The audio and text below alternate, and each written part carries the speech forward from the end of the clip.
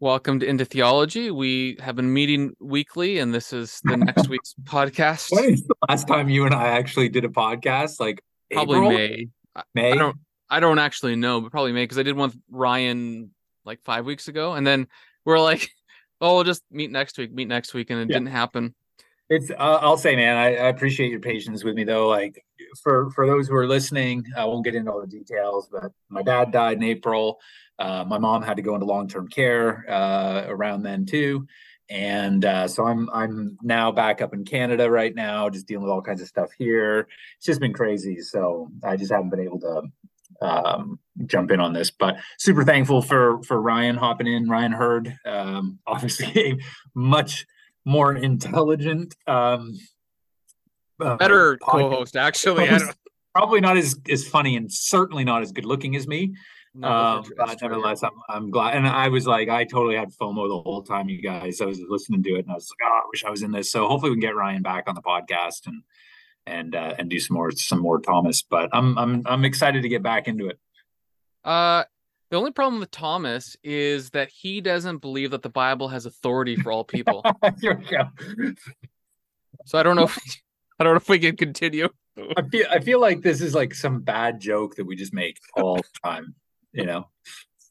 But we It's the same sort of joke need every to week. because people keep saying it, and you're just like, have we not made fun of you enough to know that like this just needs to stop? Yeah, it is.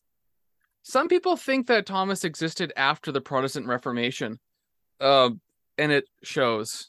Yeah. Anyways, Well, we're I mean, but I think about it, it's interesting, right? Like yeah, thinking given the topic that we're going to be talking about today, we're going to talk about the divine simplicity of God, simplicity. Yeah, question three from our Peter Kreeft version, so page 73. Um, but it is weird, right? That like what 100 years of Protestant and Reformed works in theology and doctrine of God, nobody really talks about divine simplicity, and now it's like all anybody can talk about. It's right. just it's weird how that works with theology, right? Whereas like something very fundamental can just be forgotten. You tweeted recently about how is it that people just cannot understand, like, what was it? Was it unified operations or something like Right, that? I right. can't remember Inseparable. now. Yeah. Inseparable operations, and it's like it's another one of these things that everybody's talking about now. Nobody Right. was talking about it. Even like for us, it's like none of us were talking about it 10 years ago. And now it's all the rage. And Thomas Aquinas is the big guy and all this stuff. It's just everything is fads and trends, it seems like. It's just why can't we just do theology? You know, it's funny you just said that. I've been thinking about this lately. This might be a too like pious of a thought, but I'm sorry. You I'll get more pious? inane and silly soon. But life is crazy with ups and downs, and it's Tell hard. me about it. You know for sure. And it's so easy to like get locked into all these other important things that are truly important. But then, if God is who we think He is, theology is simply trying to listen to Him really carefully so that you can know Him. And it's Yeah, like, if God is truly our Creator, our Heavenly Father, and our goal is to return to Him, it really does make a lot of sense to spend time, maybe not, you don't have to be an academic, it's not my point, but just thinking carefully about what God has to say to us. And it's maybe more important than we think. But it's a bit of an uphill battle because you use words like inseparable operations, but like 1600 years ago, that was just a normal talk. It was just everyday kind of speech ish. And all it was just saying is, look, when the Father acts, so the Son acts. If you read John 10, John 14, you already know this, or John yeah, 14 in particular. And John 5, maybe John 5 is more straightforwardly. So you just know this. Whatever the Father does, the Son does too, or whatever the Son does, the Father does too. And the point is that they both are divine. Like, that's it. yeah, And it really helps you to think through who God is. And yeah, it's just something you kind of forget, even though that's one of the main arguments for why the Son is included in the definition of God. Then divine simplicity is like, well, it's why God, Hero Israel, are the Lord of God, the Lord of God is one. Why is He one? yeah, right. Like, Yeah, what does it even mean? I am who I am, He says in Exodus 2. Like, who who is this one God? And part of the like, not the whole answer, but part of the answer is he must be simple, which means he's not composed of all the sorts of things that you and I are composed of. He doesn't No. have chin hair plus a nose, you know. He doesn't have eye, plus a fingernail or something. I think you're quoting Thomas there, right? On the first article. He actually does talk about body parts at one. I don't know if I'm actually quoting him. No, obviously. Okay. Like, maybe I was. He doesn't quite talk as eloquently as I do. But I think it's just really important to do theology, because if God is who he is, yeah, it's not economically good for you per se. It doesn't really make as much sense, but it's good. As the great philosophical thinker of our age recently said, Andrew Tate, that reading books, he has profane language I won't quote, but reading books is for stupid people. That makes sense. And maybe, but God revealed himself in a book, and I've thought that God is a smart being. Yeah. So maybe there's something to the book that isn't. It's crazy that he's like a Muslim now, and he's like reading books. Is he? Yeah, he converted, but then he thinks reading books is stupid because you do have holy books, anyways. It's called the Quran. Yeah. Don't pay Quran. attention to this guy. What an idiot. So one of the things I want to say about the simplicity thing is it's interesting. It's the third question in his Summa.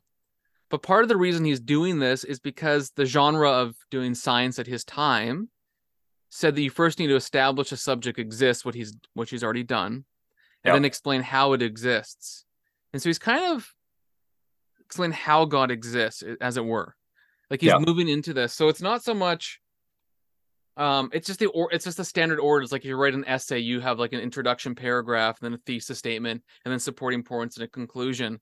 So the order that he's giving theology is just an order of how people organize thinking in his time. Yep. So I think it helps to explain, because you're like, why would simplicity be front loaded? Because simplicity is a little more of a philosophical doctrine rather than it being like a Bible verse doctrine, like the earlier questions were like on the existence for God or the science of theology. But I think it's important to note that he's just doing what's the obvious thing to do for a field of learning. Yeah. He's given these proofs the 5 ways in the second question, and now he's in the third, and he tells us right off the bat in the very opening section, like he's basically saying, listen, I've shown you that he exists. Now I'm going to tell you what this existing being is as best we can, right? So he says, when the existence of a thing has been ascertained, there remains the further question of the manner of its existence in order that we may know its essence. And so he's basically saying, okay, I've given you the 5 ways. Here's why we believe that this exists as part of this whole science of theology. And now he's going to tell you what this existence is, the manner of existence. And he's going to say, to get at its essence, right? Like we want to know the causes of things in order to know the thing itself. But he's like, but we got a problem, boys. Next section now, because we cannot know what God is, but rather than what he's not. We have no means for considering how God is, but rather how he's not. And so simplicity is then setting the stage for, what you might refer to as the negative names and then the positive names and things like that of God or his attributes. And this whole idea of like, okay, so we're showing that he exists. Now we're going to start talking about his actual nature. But guess what? We can't actually speak directly to it. And so simplicity, he starts off with simplicity here because that's like the way in a way. It's a negative name in that it means that he's not composed. He's uncomposed, not made up of parts. So that's why it's negative. And something that's a simple being has no parts. Sometimes, and that's why I think in the first article he jumps right into whether or not God has a body. But simplicity is more than just like, okay, God doesn't have a body. That's why he doesn't have parts because he doesn't have a body. It's like he's not a composite of anything. Like there's no composition of God whatsoever. Even in relation to things like essence and existence, there's no composition of form and matter in God. There's no matter. There's just pure form and things like that. So it's like you can see like why this particular question has to be front loaded in order then to really kind of like make sense of it's really the first question you can ask. Like what's God made up of is really the first question you can ask. Like what is a human? You think, okay, well, it's like flesh, blood, soul, whatever. Cars, metal, and pistons, and so like what is the stuff that God is? You really got to ask that question, and the answer is he's not really any stuff. Yeah, exactly. So that So is how can you speak of him? Well, you have to speak of him in this negative way or in an indirect way or something. and now there'll be later theologians, reform guys who will distinguish between how God knows himself, archetypal theology, how God is known by us, archetypal theology, and there's this idea of analogical knowledge and so on. But everyone agrees. Just for example, Gregory of Nyssa says, what is it? No, Gregory of Nazianzus says the first thing you need to know about theology is you can't name God. Yeah. Now, he doesn't mean biblical names. His point by name in that context, he means know exactly what God is and fully express him in like a word. And that's why the Bible reveals God in so many different words and images and pictures and names, because God is so immense that we can only know him in part by part by part. And we grow in that knowledge. And as we grow in that knowledge, we move from one level of glory to another as we, 2 Corinthians 3, look on the face of God in Christ. So that's important. I'm glad you read that, by the way, because we were so out of practice, we forgot that you're supposed to read a portion of Oh, yeah. of what we're supposed to do.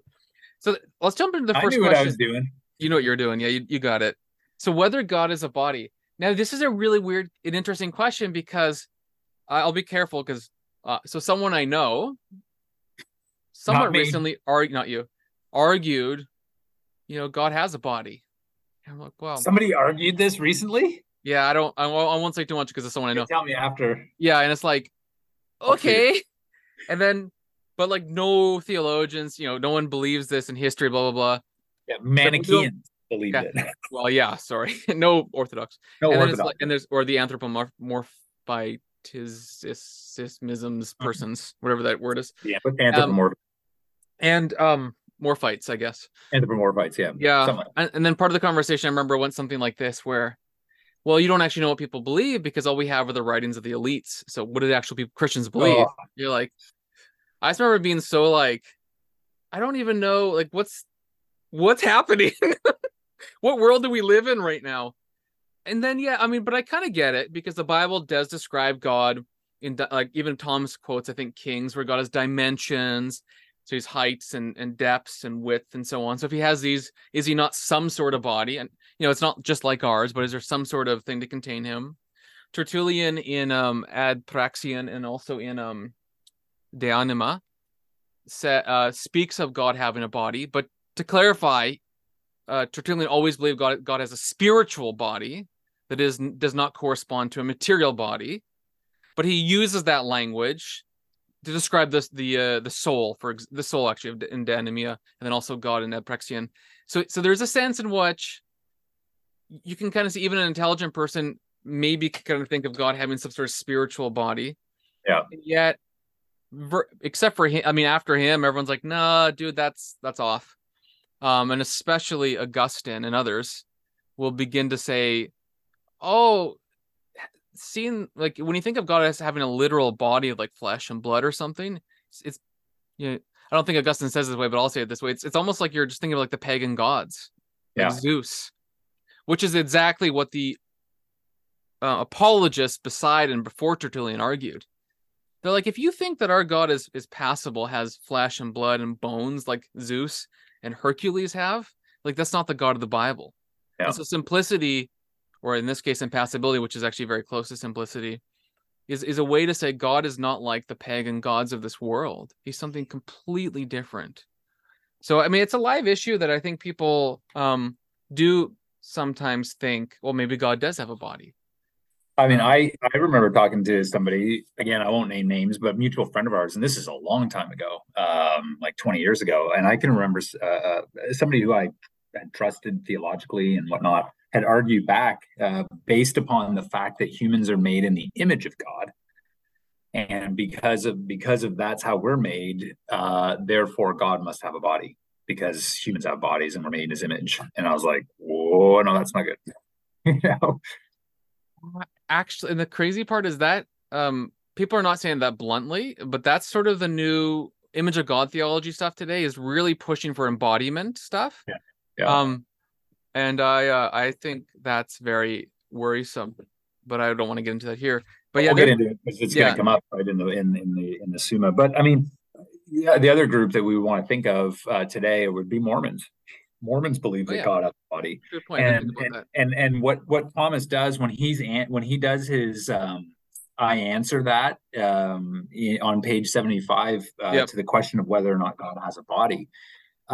What he argues here, in my mind, is one of the best places to go to refute Mormon theology or LDS theology. I've done this with Mormons when during COVID they were very aggressive on Facebook, and so I get into these. I was actually like zooming with these Mormon kids, elders, and I basically kind of was using what Thomas was doing here. I'm like, the universe can't exist if your theology of God is true. I'm Mm-hmm. like, because why? He says, I answer that. It's absolutely true that God is not a body, and this can be shown in three ways. First, because no body is in motion unless it be put in motion, as is evident from induction. Induction. Right now, it has already been proved that God is the first mover and is himself unmoved. Therefore, it's clear God's not a body. For God to be the first mover, nothing can move him, and it's things that have bodies that are put in motion. And so he's like, he can't have a body if he's the first mover. You can't have, like, in my mind, that's what I said to these Mormons. I'm like, you can't have like a universe, you can't have a first uncaused cause on your view. Like, how does God bring the universe into being? They basically have a view of like an infinite regress of gods, which again is absurd. But like, That's almost a denial, like essentially a denial of creation from nothing. yeah, they don't have a creation from nothing. Yeah, they Uh-huh. basically believe the universe is eternal, and that there's no such thing as spirit. It's like a refined That's matter. so Tertullian has a whole book on, I think, against Hermogenes, I think is his name, who basically has this view of eternal matter and creation from nothing, or ex nihilo is the fancy word. It's like that's a pretty central teaching of Christianity, that Yeah, there was it's the nothing opening of the before creed. God. He's it. And I mean Genesis 1, I think. But by the way, I want you to keep reading, but I should also note his on the contrary begins with a citation of John 4:24. Yeah, God is spirit. Yeah, I just want to note that because he says, okay, so authority, because remember we have to go back to the earlier chapters. Authority says God is spirit, so boom, he has no body. Yeah, But it's actually because Jesus doesn't explain why, you know, he just says it. Here's why it makes sense. So what he's doing is yeah, making sense. It's this kind of doing theology. yeah. He's just using reason, and it's like there's not. You don't have to. You can pull text obviously from scripture, and then that's what he's doing in his on the contrary, as his authority. But then he's showing this is why this is actually reasonable to believe this of God too, right? Mm-hmm, And mm-hmm. here you have like pagan philosophers like Aristotle basically telling us the same thing because reason can tell you this, and it makes most sense. All right. So in the second one, he says it was for three ways to show that God's not got a body or not a body. So the second one gets all funky with this like weird Aristotelian language here. So I'm gonna ask you to unpack it so I don't have Oh to. boy. But secondly, because the first being must of necessity be in act and is in no way in potentiality. For although in any single thing that passes from potentiality to actuality, the potentiality is prior in time to the actuality. Nevertheless, absolutely speaking, actuality is prior to potentiality.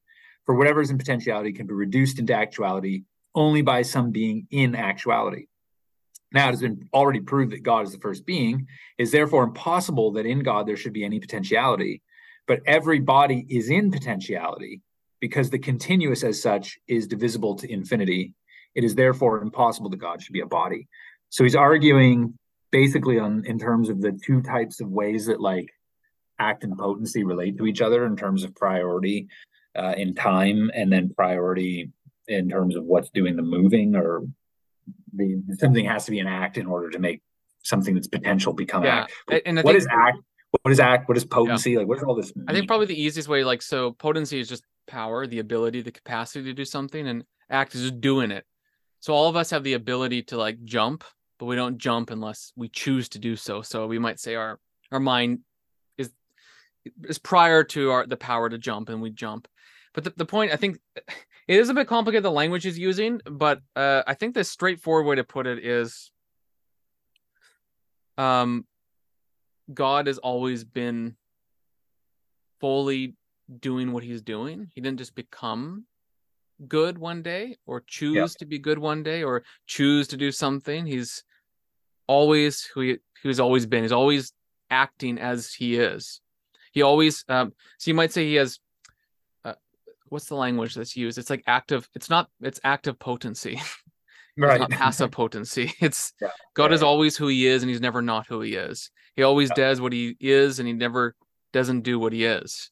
Whereas humans, like the Bible says in Psalm 119, I believe, verse 68, God is good and does good. Or I think it's Psalm 145 that goes on and explain that God does good to everyone. So why does God do good? It's because he's good. Yeah. In Yeah. God, that's the same thing. Yeah. Everything's Um, one. there's no distinction. But for you and me, those are two different acts. Like Yeah. we have the power to be good, but we have to actually choose it and follow through with it. And Yeah. It has to sometimes be we choose actualized. evil. Yeah. It has to be actualized in us. Right. Sometimes we fail to actualize the capacity for good, and we, in fact, not only fail to actualize it, we pervert it or corrupt it. So I think what's being simply put here is that God is always an act, so he can't be a body, which can be both an act and not an act. Yeah. And then the third is kind of like it sounds a little like perfect being theology, maybe. But the idea is that Spooky. yeah, God is the most noble or perfect of beings. Now it is impossible for a body to be the most noble of beings, for a body must be either animate or inanimate, and an animate body is manifestly nobler than any inanimate body. But an animate body is not animate precisely as body, otherwise all bodies would be animate. Therefore, its animation depends upon some other thing, as our body depends for its animation on the soul. Hence, that by which a body becomes animated must be nobler than the body. Therefore, it is impossible that God should be the body because he's the most noble or he's the most perfect of beings. So, if he's the highest degree of perfection, it just means he can't have a body. Yeah, and I Because, think this one's easier to understand if you think everyone says mind over matter. If you feel like you're tired, you can push through it. And the yeah, point is that you have something inside of you that can overpower your tiredness or your laziness or whatever it is. And what he's getting at, that's more noble. And he's not saying like the body's bad. He's just saying because you can be tired and push through it by soul, by choosing to do it. yeah, You can, like David Goggins does every day on the grind. Um, because you can do that, there's obviously something more noble, something has a higher has more authority, it's prior to. But that's part of what it means to be a composite being, and God's not that. yeah, yeah. So, yeah, it's like making a comparison between like a human, a dog, and a rock. Yep. The rock is a body, but it doesn't have any kind of soul, nothing that acts upon it that way. The dog has the soul, so it's got a sensible soul, not a rational soul, but A woof nevertheless soul. a wolf soul, and so it's better because it's better than being a rock because something animates it. Nobody Humans has a then Few people have a pet rock. Most people have a pet dog. right, but like then the human soul, higher degree of soul is the rational soul than the dogs. But all of this is this. So there's like these gradations, and then to have the highest though would require it to not have a body, and just to be kind of like pure soulishness or something immaterial, and so therefore, because God's perfect, He's the most noble. It just means that he can't have a body, because that would mean it would be something lesser than. So then he goes to this whole list of these different kinds of compositions: matter and form. Matter is Yep. the stuff, the form is the shape of the stuff. I mean, it's actually not quite that simple, but for the purpose of I have to leave in like 6 minutes, let's just make it that simple. Uh, is this God is the same. There's a couple things I want to note. So essence and existence are the same in God, but for us it's they're distinct. That's pretty important for Thomas. That's the fourth article on Yes. pages 78, 79. Yeah. He is his own existence. He doesn't look outside of himself Right. like we do. We look to him for our existence. That's why I have an essence as a human being, but my existence is not dependent upon me. I'm contingent because God is not contingent. He's a necessary being. He therefore has to be his own existence. It would be nonsense if he was a necessary being and had to look outside of himself for his own existence, because he's always been. His essence and his existence have to be the same thing. And that's why all creatures participate in God in the Yeah, sense of we exist but we're not existence itself. God Yeah, gives us fundamental existence. to us is our existence. It's the bedrock. It's our being. But again, it's contingent being, and it's weird because it's like the first thing that the intellect knows is the existence of a thing. Right. It's being, and And maybe like the simple way to put it, because some of this language is old fashioned, is to say like all creatures rely on God. So participation, all that kind of language sounds fancy, but in essence, it's saying because God is existence itself, he gives us existence. So yeah, it's all derived from him. We're not autonomous islands on our own, but all of us owe something, all owe our very life to God. yeah, And it's just more philosophical language and more common back then to talk like that. Whereas today, maybe we don't. yeah. The form of matter, I should just a really kind of just bizarrely nerdy thing. The form of matter thing's interesting because I think it's Karl Rahner who talks about God, the Word, being the quasi formal cause of the flesh of Christ. Oh, Fascinating. okay. But we don't need to get into that. I just thought it was nerdy and I should bring it up. Um, is God altogether simple? The primary matter thing actually at the very end is kind of what we were talking about earlier. So primary matter could be just stuff that's, before. It is funny, right? Like when we in the modern kind of like cool kid discussions about divine simplicity, Yeah. it seems like everybody goes to the seventh article, on page 83, as like here's what simplicity is, and then just kind of leaves it at that. Which I mean, is obviously important. The whole idea that like God being altogether simple. Why? Because he's not made of parts. He's not made up of anything. He's not composed. Um, but you can see from the whole of question 3 and all the various articles involved in it that it's more than just the fact that he doesn't have any kind of like parts to him. That he's altogether simple. It's more than that. Like God doesn't, as he says in the 6th article, he doesn't have any accidents.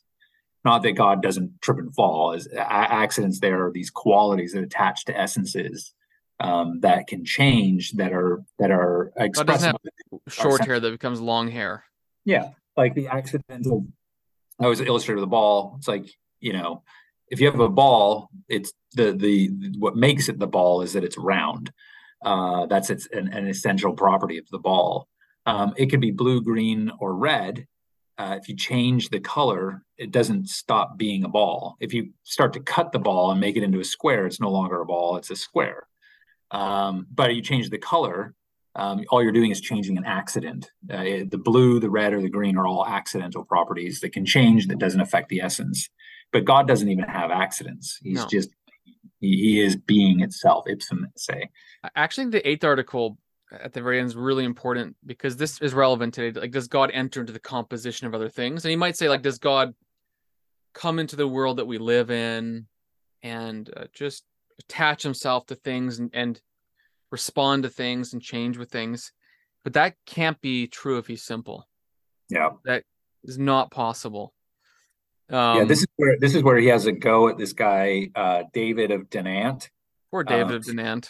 that guy, he got he got lit up in the Middle Ages. But yeah, this is where you get Thomas as being most insulting. This is always like one of my favorite parts of Although this. it's like he just said he has an absurd view. That's Yeah, like literally his insult. most absurdly. It says Most third error is absurdly. that of David of Dinant, who most absurdly taught that God was primary matter, that God himself was the prime matter. Yeah. Calm Uh, down, Thomas. yeah, he's like, you could just see he's like frothing at the mouth. Just fuming right now. Um, I think that's pretty important because I think a lot of theology, a lot of people kind of talk as if God is reliant upon us to be who he is, and we kind of like fill him up. And it's like, well, that's not true. I mean, God is life itself. He's the fullness of overabundance life. And we exist because he is life itself. It's not because he needs us to fill him up. It's because he's good and does good. I think that Bible verse is really important. He's good and does good. That's just who he is. He Yeah. doesn't need to become good, and we don't make him better. I have to go. Should we end here? Okay, bye.